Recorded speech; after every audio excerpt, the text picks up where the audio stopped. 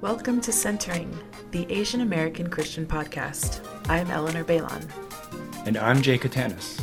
This season, we're exploring Filipino American Christian experiences from a variety of perspectives. Thanks for joining us.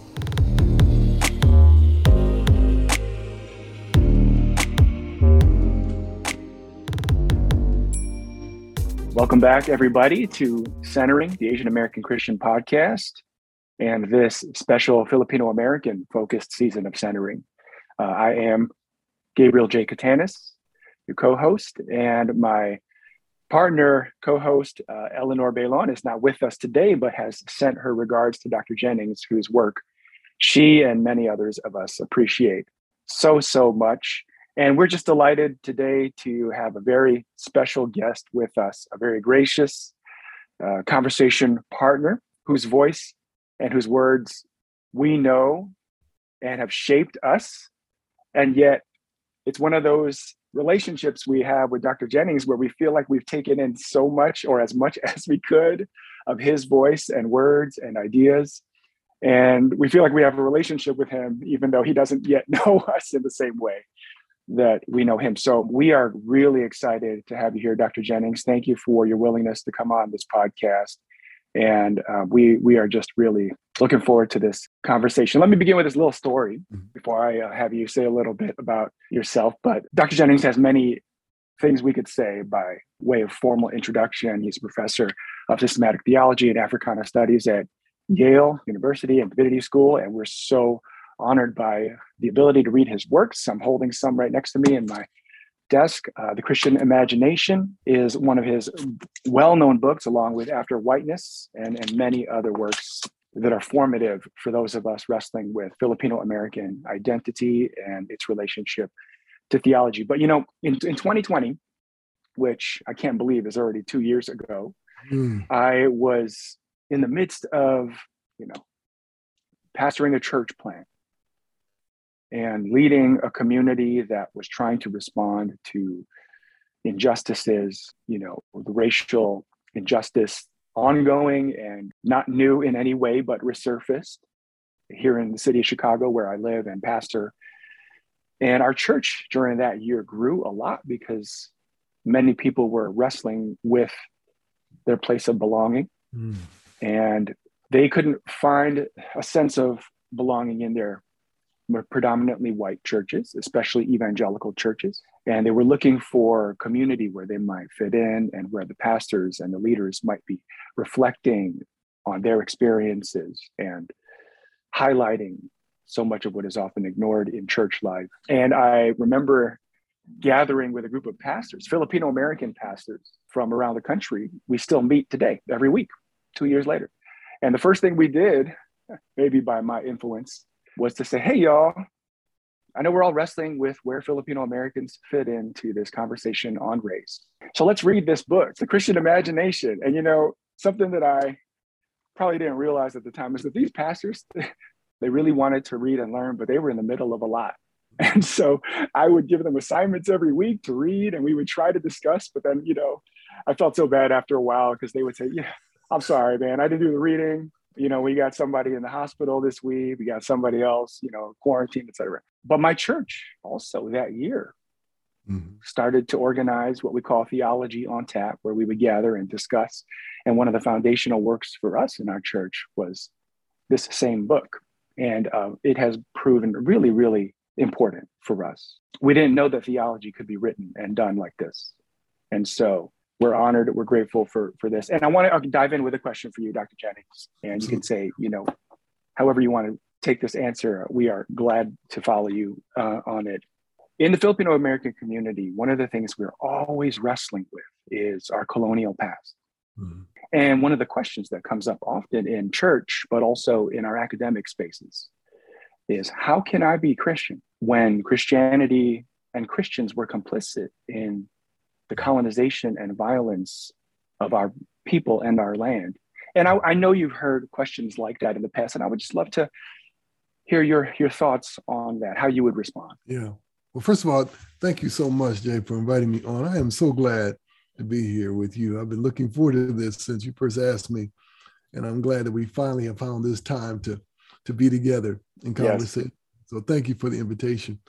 Well, this is a question that you're right. That this question is asked a lot, and these days it's being asked with new urgency and new power, because for a lot of us who are Christian, that Christianity came to us from inside a certain kind of evangelicalism that was so deeply wed to whiteness, so much married to white nationalism, so much married to capitalism, that for many of us, trying to figure out whether this Christianity is real it is an ongoing struggle.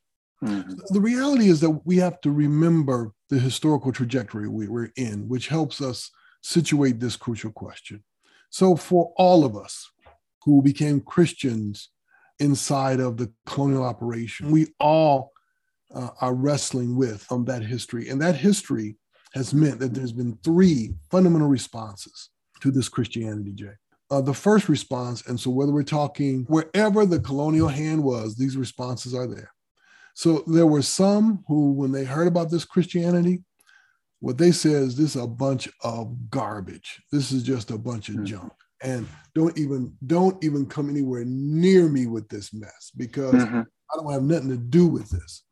And that response looked at that Christianity and said, it's tied to death, it's tied to murder, it's tied to conquest, it's tied to thievery. I don't have nothing to do with this. This is ridiculous.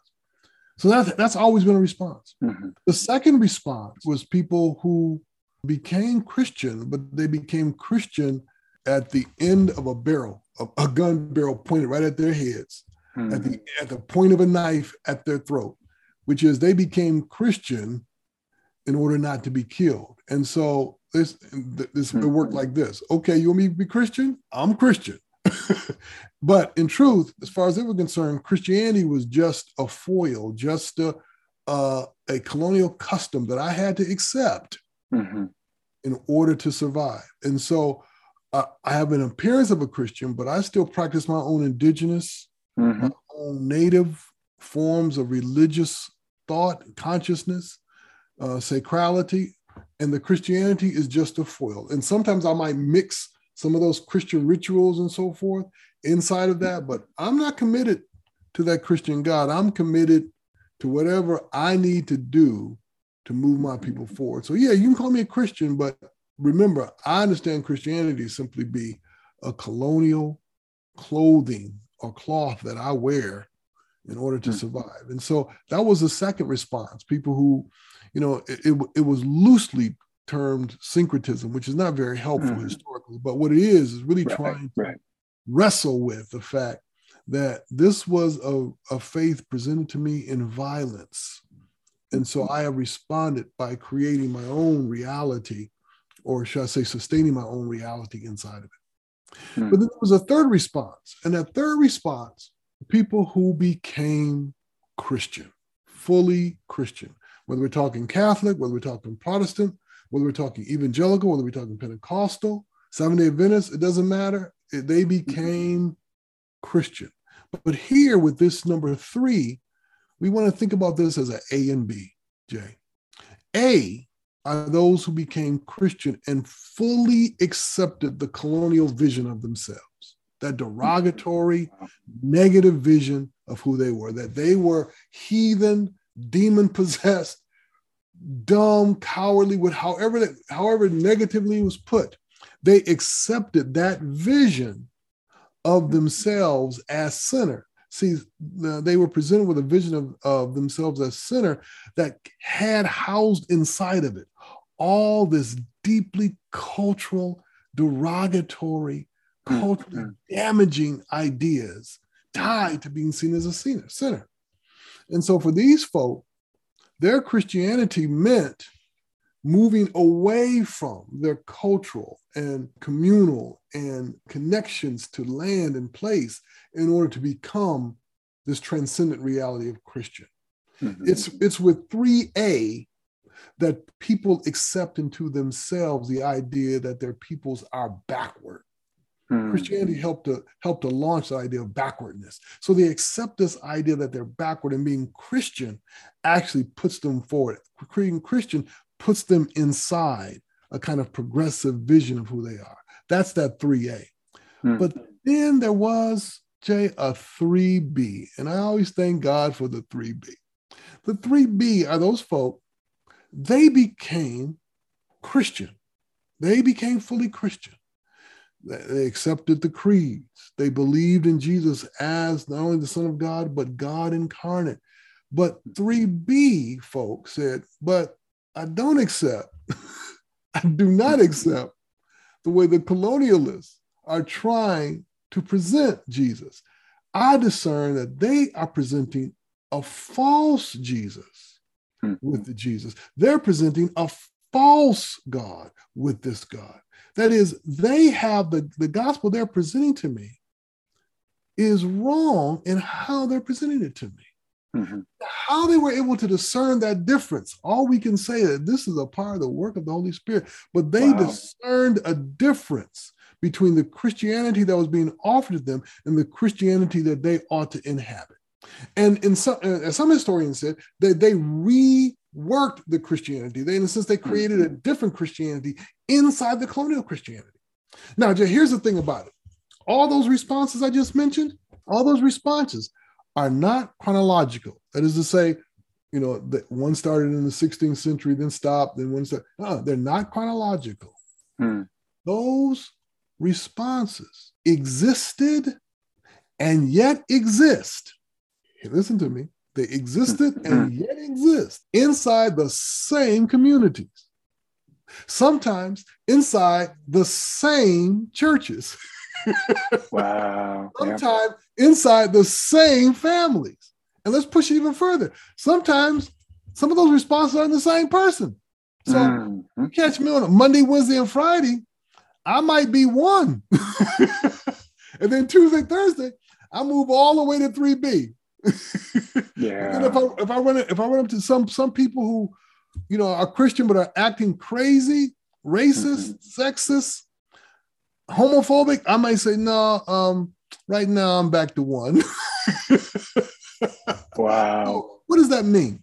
It means that the struggle against and yet for a real Christianity has always been with us and continues to be with us. This is why I tell people, it's not a problem if somebody really struggles with Christianity. It's not a problem if somebody thinks Christianity is a waste of time. It's not a problem if somebody thinks that Christianity has to be rethought. It's not even a problem if somebody moves from, say, number 2 to 3B, back to number 2, back to 3B. This is a part of the struggle that we're in to be Christian. But here is the thing that we want to keep in mind. The struggle itself is redemptive. The struggle itself is already part of salvation. Because that struggle indicates that we realize that we're not just dealing with the colonialists and their legacy and their children and grandchildren and great-grandchildren. We're also dealing with the ongoing work of God. And that, for us, is what we want to keep in mind. Wow. This is really helpful already. I'm assuming as we have this conversation that most of our listeners will be somewhat familiar with your work, but I know some may be new, and hopefully after hearing this, they'll desire to learn more of what you've written and said. When you talk about the second, or group 2, a response to, I should say, I do think a lot about the folk Catholicism. That's one way we talk about a lot of the, the ongoing relationship between the formal Catholicism that is in many ways received from colonization, but also the indigenous religious practices and knowledge systems, which are both very much alive. Absolutely. And I can definitely see that. Yeah, that's really helpful. I appreciate that breakdown. Some people don't recognize that sometimes you're looking at mirror projects going on. There are some people who are in two who are trying to honor and retrieve and in the language I use, grab the fragments of their indigenous sacred visions inside of a Christianity But then there are those who are, in a sense, trying to do the same, but they're trying to do the same inside of a Christianity that is not the problem, but the resting place. Right? And so the challenge there is to see that these are mirror projects very often that need not be seen as canceling out one another. Yeah. I was with a group of Filipino American theologians, religious scholars in the Bay Area this past week. And we got to talking about this tension, or this, sometimes we call it explicit theology and implicit theology, or these ongoing projects side by side. And one of the first memories I shared from my childhood was my first visit to the Philippines. I was about 4 years old, and I saw a demon-possessed woman. And, you know, as much as I can remember, that's what was happening. And she had to be held down, a very small woman, by 4 large men in the church. And then they called on the pastors, one of whom was my dad, to exorcise through prayer this demon from this woman, who in due time was changed. She was weeping. She became herself again. She was no longer making the same kind of sounds or saying the same things as before they had prayed over her. And what's interesting is that my father comes from a dispensational background that is mostly cessationist regarding the work of the Holy Spirit. So the idea that people would, you know, have the power to cast out demons, this, you know, formally is no longer happening, right? The gifts of the Spirit have ceased, hence the word cessation. But my father, despite, you know, embracing much of that formally, still was very much in this practice of, you know, praying over this woman to exorcise this demon from her. And it wasn't something he talked about very much, even though I asked him. It was just one of those, oh yeah, we do that. We do that sometimes. And, you know, his system or systematic theology framework did not really have room for that, but in practice, it was there. Beautiful. That's beautiful. And that's a part of the reality for so many folks whose faith on the ground is different from what is announced at the denominational headquarters. Thank God for that. That's good. Yeah, we need that difference. So I want to ask a question, mostly on behalf of my colleague, Director of Formation, Eleanor. She is a psychologist in training. And one of the things that is all through the Filipino American psychology literature and research is the work on colonial mentality. Yeah. And a lot of that is coming from this kind of 3A response you were talking about, where it's, you know, an uncritical rejection of anything that is indigenous or native to the Philippines, and an uncritical preference for and adoption of anything that is colonial, whether through the Spanish or through the Americans in our case, and even in some ways, Japanese, Chinese, etc. And, you know, I know you're familiar with that and Frantz Fanon and a lot of kind of where that language comes from.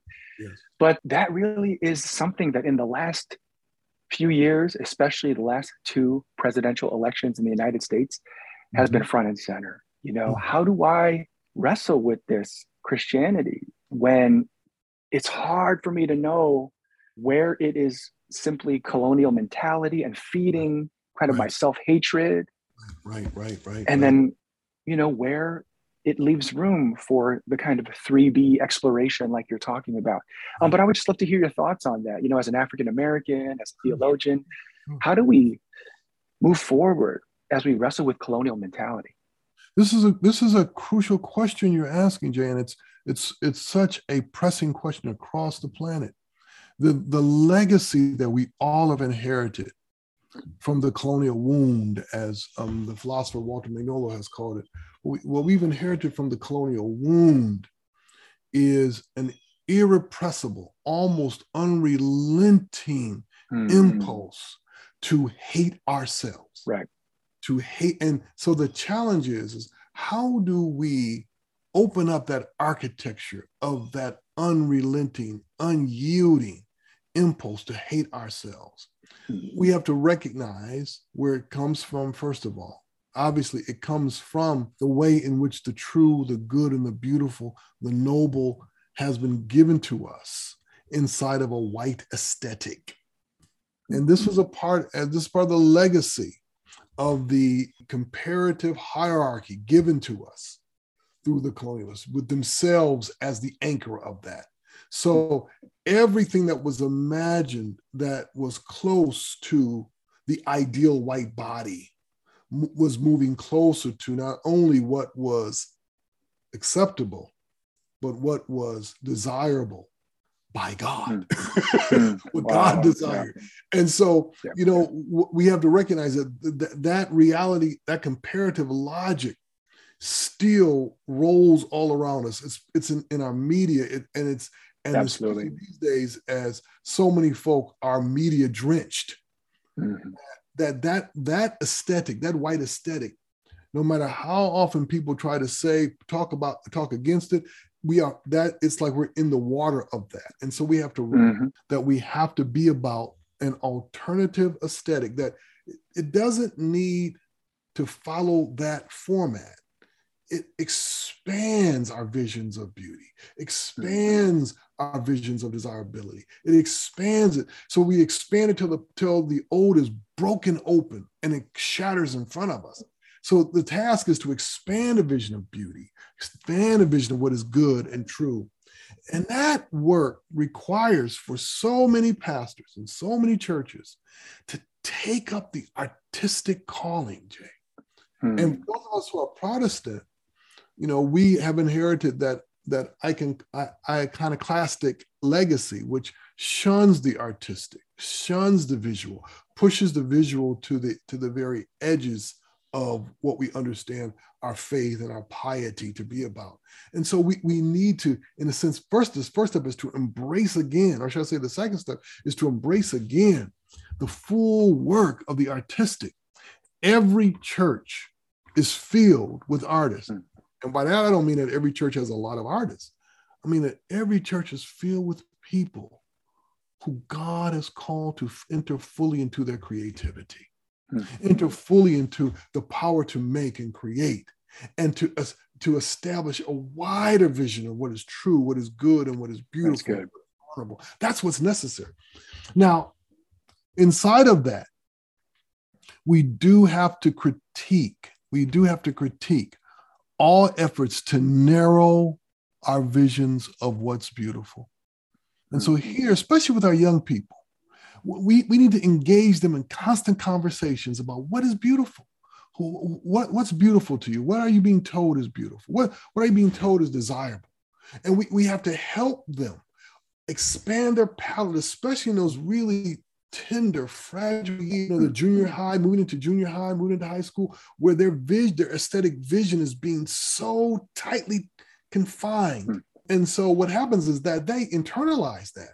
And even as adults, they still inhabit that. So we have to enter the aesthetic struggle, enter into it, man, in the name of Jesus, with the power of the Holy Spirit, to expand the vision of what is beautiful, so that we can lodge the words, "You are beautiful," inside a larger reality and not a narrow reality. Yeah, that's great.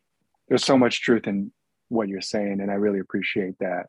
So related to that, I think this raises a really important set of questions for those of us who are trained in ministry, and also those of us who are trained in academic theology, because, as you know and have talked about significantly, the church in its kind of ecclesial formation and the academy are in so many ways complicit in narrowing our vision, but also of forming our aesthetic.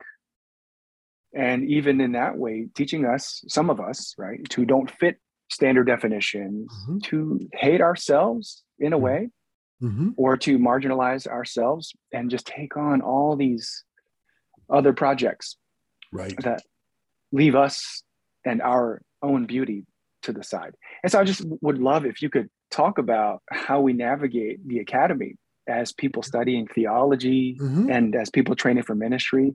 How do we do that without losing who we are. We have to understand what we're fighting against. And this is one of the reasons why I wrote After Whiteness, to try to give people insight into what they're up against. All of Western education, I'll be brief because I could spend 2 days talking about this, but all of Western education is trapped inside one overarching vision of formation, to form all of us toward this one overarching vision, one overarching image. And that is the image of a white, self-sufficient man who exhibits 3, what I call dismal virtues: possession, control, and mastery. And you can trace almost all of the sorrow and pain that people, especially people of color, have experienced in the academy, in leadership in the church and being trained for the church, inside being forced to be molded into that man. So what has to happen? We have to recognize first the horrible Faustian bargain we made when we come to school. And what is that bargain? Whatever your dreams are, set those aside and take up my dream, that man says, to become me. And then I might let you pick back up your dreams, but you're going to have my dream first, to look like, sound like, think like, act like me. The first challenge is to take apart that dreaming and move our dreaming back to the center. So we have to ask ourselves when we start this educational journey, we have to ask ourselves when we start the journey in ministry, what has brought us into this? What has brought us into this? And for most of us, it's one of 2 things. There are confining ways of being and thinking that I want to escape. And there's a different world that I imagine can happen if I give myself to it. So we want to take hold of those. But now here's the thing about it. At the heart, what I'm suggesting, what should be at the heart of all our work, at the heart of the entire academic enterprise, and in fact, at the heart of the work of ministry, is to cultivate one fundamental ability that is also one fundamental reality of my identity. What is that? To be someone who gathers people together. Jay, here's what's at the heart of education for us as Christians. Jesus gathers a crowd. That's the key. Jesus gathers a crowd. And that crowd, these are folks who would not want to be anywhere near each other, but they're only together because of Jesus. He gathers a crowd. That's the fundamental reality of education. We gather people together who will be together because of Jesus. And they're there together because of us. That is, we are the facilitator. We are gestating communion, as I like to say. And that's key, man. That is key. Every church, its intellectual ministry should be defined not by how many bells and whistles the pastor has behind her or his name, not by how many 4-syllable, 5-syllable words they use, not by how much Greek or Hebrew that they can recite from the pulpit or German or French. Deepest, most important characteristic should be how they bring people together who would never even imagine being together. That is the sign of ministry. That's the sign of ministry, right? And so if we make that the fundamental driver of our work, the end point of our identity, we can save ourselves so many tears of trying to look like, sound like, act like some European, male or female. Right.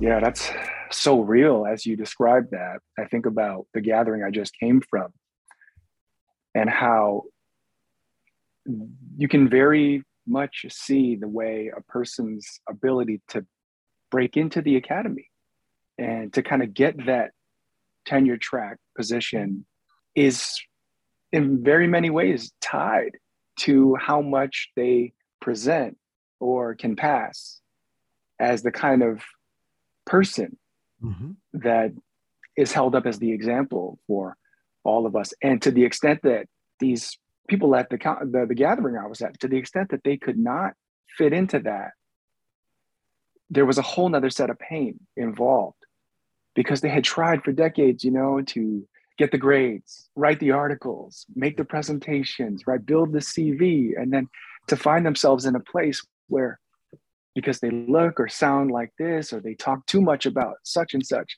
really they were disillusioned in a painful way. There are a lot of very disillusioned folk who've come through the academy, especially the Theological Academy, and who, even as you know now, are leaving the church, leaving ministry, and partly because of the specific situation of the pandemic and all the horrors that all of us have faced in these last couple of years. But what's also present is what you're describing now, the failure of becoming the white self-sufficient man.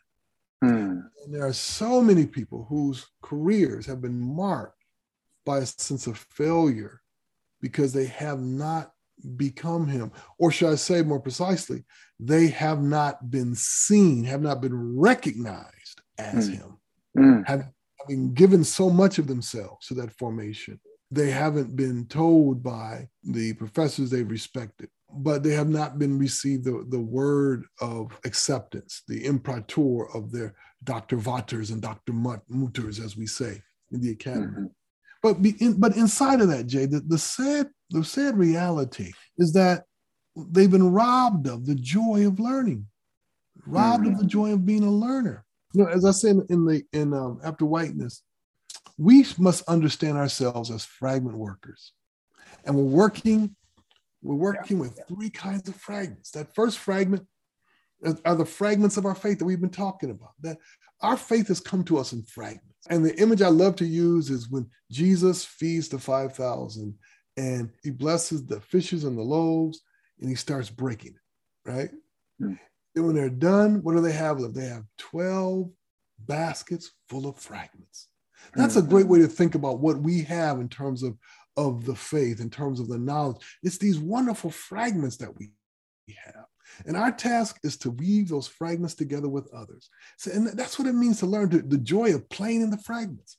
But that's the first fragment. The second fragment we have is the fragmentation. This isn't positive, but we have to try to make it positive. It's the fragmentation of our cultural realities and of our peoples due to colonialism, the breaking up, the shattering. And so we're trying to work with, we talked about earlier, we talked about that 2 and that 3B, people take the fragments and piece them together. And what it means to be involved in ministry and in the academy is to take those 2 realities and fragments and weave them together, weave the fragments of our faith to the fragments of our cultures, right? And other people's cultures as well. We weave it together, quilt-like. That's what we're about. Yes. But then there's a third fragment, as I mentioned in After Whiteness, and that third fragment, we're pushing against the ongoing, constant commodification of our peoples and our ways of life and our very bodies. We're pushing against being turned into a commodity fragment. But that's the work that's supposed to be at the heart of education, not trying to present ourselves as this white self-sufficient man who knows everything. But to present ourselves as those who are fragment workers, pulling it all together with others. Now, by ourselves, we're doing this as a joint project, just like quilting. It's beautiful. And that book, of course, and the poetry in it is just so life-giving. In many ways, heartbreaking, though, because it does uncover so much of what you've described that we may not realize we're part of. Yeah. And I think about that so much as someone, I finished my PhD in 2021 and I have since kind of been in this place where, are we going to remain in full-time vocational pastoring, or are we going to consider a transition into academia if one opens up? And that raises so many questions, even feelings, where it's like, well, what are the things that they're looking for in order for the person who's going to get that job? And how much am I able to become that? Or how much will I lose by leaving my congregation, who, in my case, they're predominantly Filipino American. It really grounds me in my community. It's so tempting, Dr. Jennings, to want to be that man, you know, Absolutely. in the ways that you're describing that person. It's because it is such a part of how we've been taught to desire. Absolutely. Absolutely. Ooh, that is real. The challenge always, Brother Jay, the challenge always is to discern what the Spirit of God is saying to you. That's always a challenge. But it's a beautiful challenge because the Spirit of God isn't toying with you. The Spirit of God makes it clear by working inside your desires and opening doors and closing doors that need to be done in that way. So, you know, the academy is great work, but so is the church. The church is a place where you are being with God's people, but so is the academy. And so, as I say to folks all the time, you know, just follow where the Spirit is leading you. But what you just said I think is crucial. Whatever you do, don't do it in hopes of becoming that man. Do it in hopes of bringing people together. And that, if you can hold that at the center, then you won't find yourself chasing that man instead of following the Spirit. And many people do, they chase that man. I once had a dear friend, he spent so much of his career trying to get a job in the academy. And he was pastoring. And at some point in time, he realized this is where God wanted him. It was a slow recognition. And the dream he had for himself needed to yield to the dream that God had for him.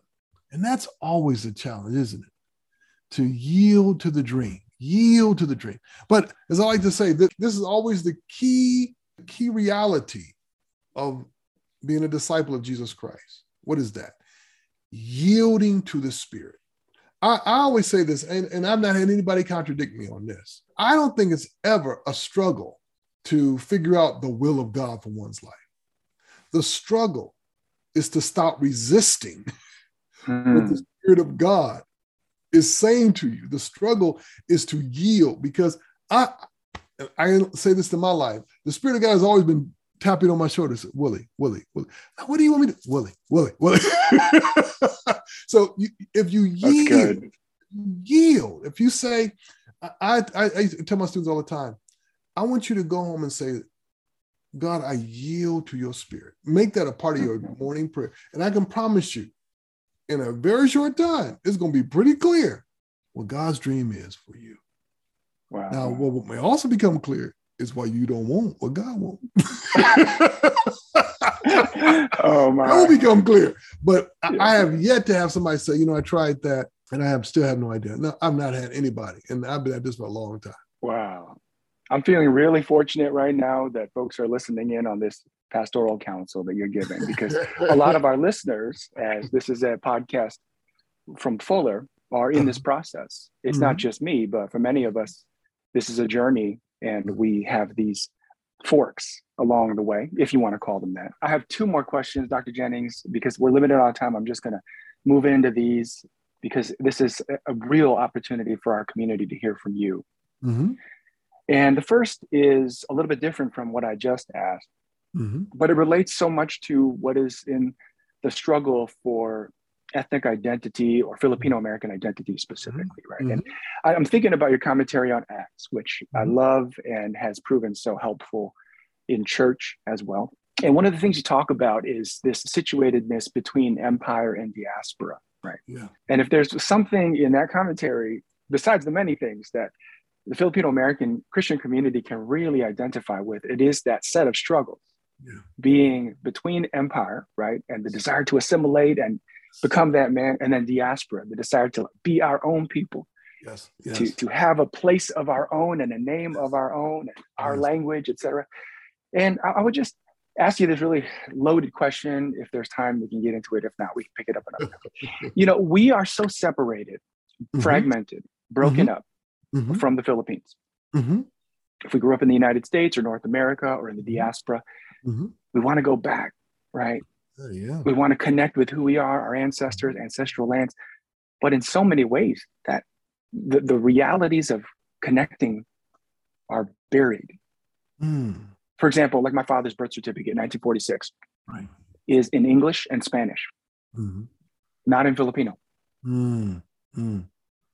Mm-hmm. And then for me to try to trace my roots back, the language is so under layers of colonialism. It's difficult to access. And, I would just wonder if you could give some advice to those of us, as a professor also of Africana studies, right? Mm-hmm. How do we connect with our roots and our identity, our land, when so much of that is in some ways like not accessible? Yeah. That's a great question. And it's a question so many of us are wrestling with, right? I mean, it's part of the fragment work. So what has to happen is that you work with the fragments by means of memory, story, history, archive. You're quilt workers. You're taking pieces to put it together. But here's what you want to always shun, because this is another horrible curse of the colonial mind, and that is it's the curse of authenticity. Yeah. Let all the curse of authenticity go. Because to be a fragment worker, then you think about a quilt. Okay, but you took this piece, this piece belonged over there. I said, okay, that ain't there no more. All I got is this piece. It speaks about that over there. That's great, but this is what I have. And I'm going to weave it with this piece. And then I'm going to weave it with this. But wait a minute now, that piece ain't got nothing to do with your culture. That's okay. I'm in the process of weaving. And it's that process of weaving that allows me to touch past in the present, aiming toward the future. It allows me to pull it together. So I'm in the work of creating and recreating. I'm in the work of remembering and creating new memory. And that's what I'm doing. But now, here's the thing we want to keep in mind, my dear brother. And this is why it's so important, as we think about life between diaspora and empire. I'm diaspora. I can invite others, not of my diaspora, to be a part of the work of retrieval. I can invite others to engage in this work, as I like to say. And this is, I want all you listeners to hear this, because this is part of the legacy of a Christian. The legacy of a Christian is this. It is not that I know my story, know my people's story, honor my people's story, remember my people's struggle, honor my people's struggle. The point is that you do. That you know my people's story, you know my people's struggle, you honor my people's struggles and stories. You make it a part of you, and I'll make your story a part of me. And guess what? My story has now expanded into you, and your story has expanded into me. And so the diaspora has expanded. Yeah. Not by eradication, but by expansion, right? The diaspora has expanded. And so our life together becomes the carrying forward of a project of a people with a people that is also a people. Now, this is the difficulty for so many of us, right? Because for so many of us, it's a zero-sum game. Right. Either your people are remembered and thrive, or my people are remembered and thrive. But for the Christian, it is something different. For the Christian, it's our stories together. None are forgotten. It's good. None are thrown away. And our children and our grandchildren live multiple stories inside the one story of a God who created and redeemed. That's what we're going. So that's the work that has to be done. That's the work that has to be done. The Spirit's work like that is revolutionary, as you've said. I really love that. Okay, so this is my last question for you. And I'll give you kind of the choice of how you want to think through and respond to this. But we've talked about so much of what is happening in our community as Filipino Americans, as Christians, who are mostly second generation, third generation, coming into themselves in this work of theology and ministry. What blessing or what might be your hopes for Filipino Americans who are wrestling with these things? Or what challenge might you give to us as we try to understand our place in God's story? Listen, I think we've already said it, but I'm going to just reiterate it. I think the challenge is twofold always. First, it's embracing the call to self-love. That's the first challenge always. The call to self-love. And to be aggressive in that call to self-love. And then part two of that is the call to expand one's love, to expand one's love, to include those around you and be aggressive in that expansion. Now, here is, of course, the difficulty, right, Jay? Many people don't believe that they can do both of those things. Right. But we come back to the fundamental summary of the law that our Lord gave us. What is the great commandment? They asked Jesus. To love oneself and to love God. To love God and to love yourself, to love your neighbor, right? This is the command. And so, we have to be about that radical self-love, radical love for others. And we do so as those who are already deeply, deeply inside the love of God. That's what's ahead of us. So I would say to my dear Filipino sisters and brothers, continue on in this struggle against the sound and the voices and the shadows and the memories that turn us toward self-hate. Continue against the struggle against that and continue in the work, the fragment work of weaving together with others a new possibility, an expanded identity. That, man, that's a lifetime of work right there. Dr. Willie Jennings, you've given us so much, and we are so grateful for your work, for your voice, and for your friendship. Thank you. My pleasure. It has been a joy to spend this time with you, and I look forward to another conversation. Absolutely. You're always welcome. Thank you.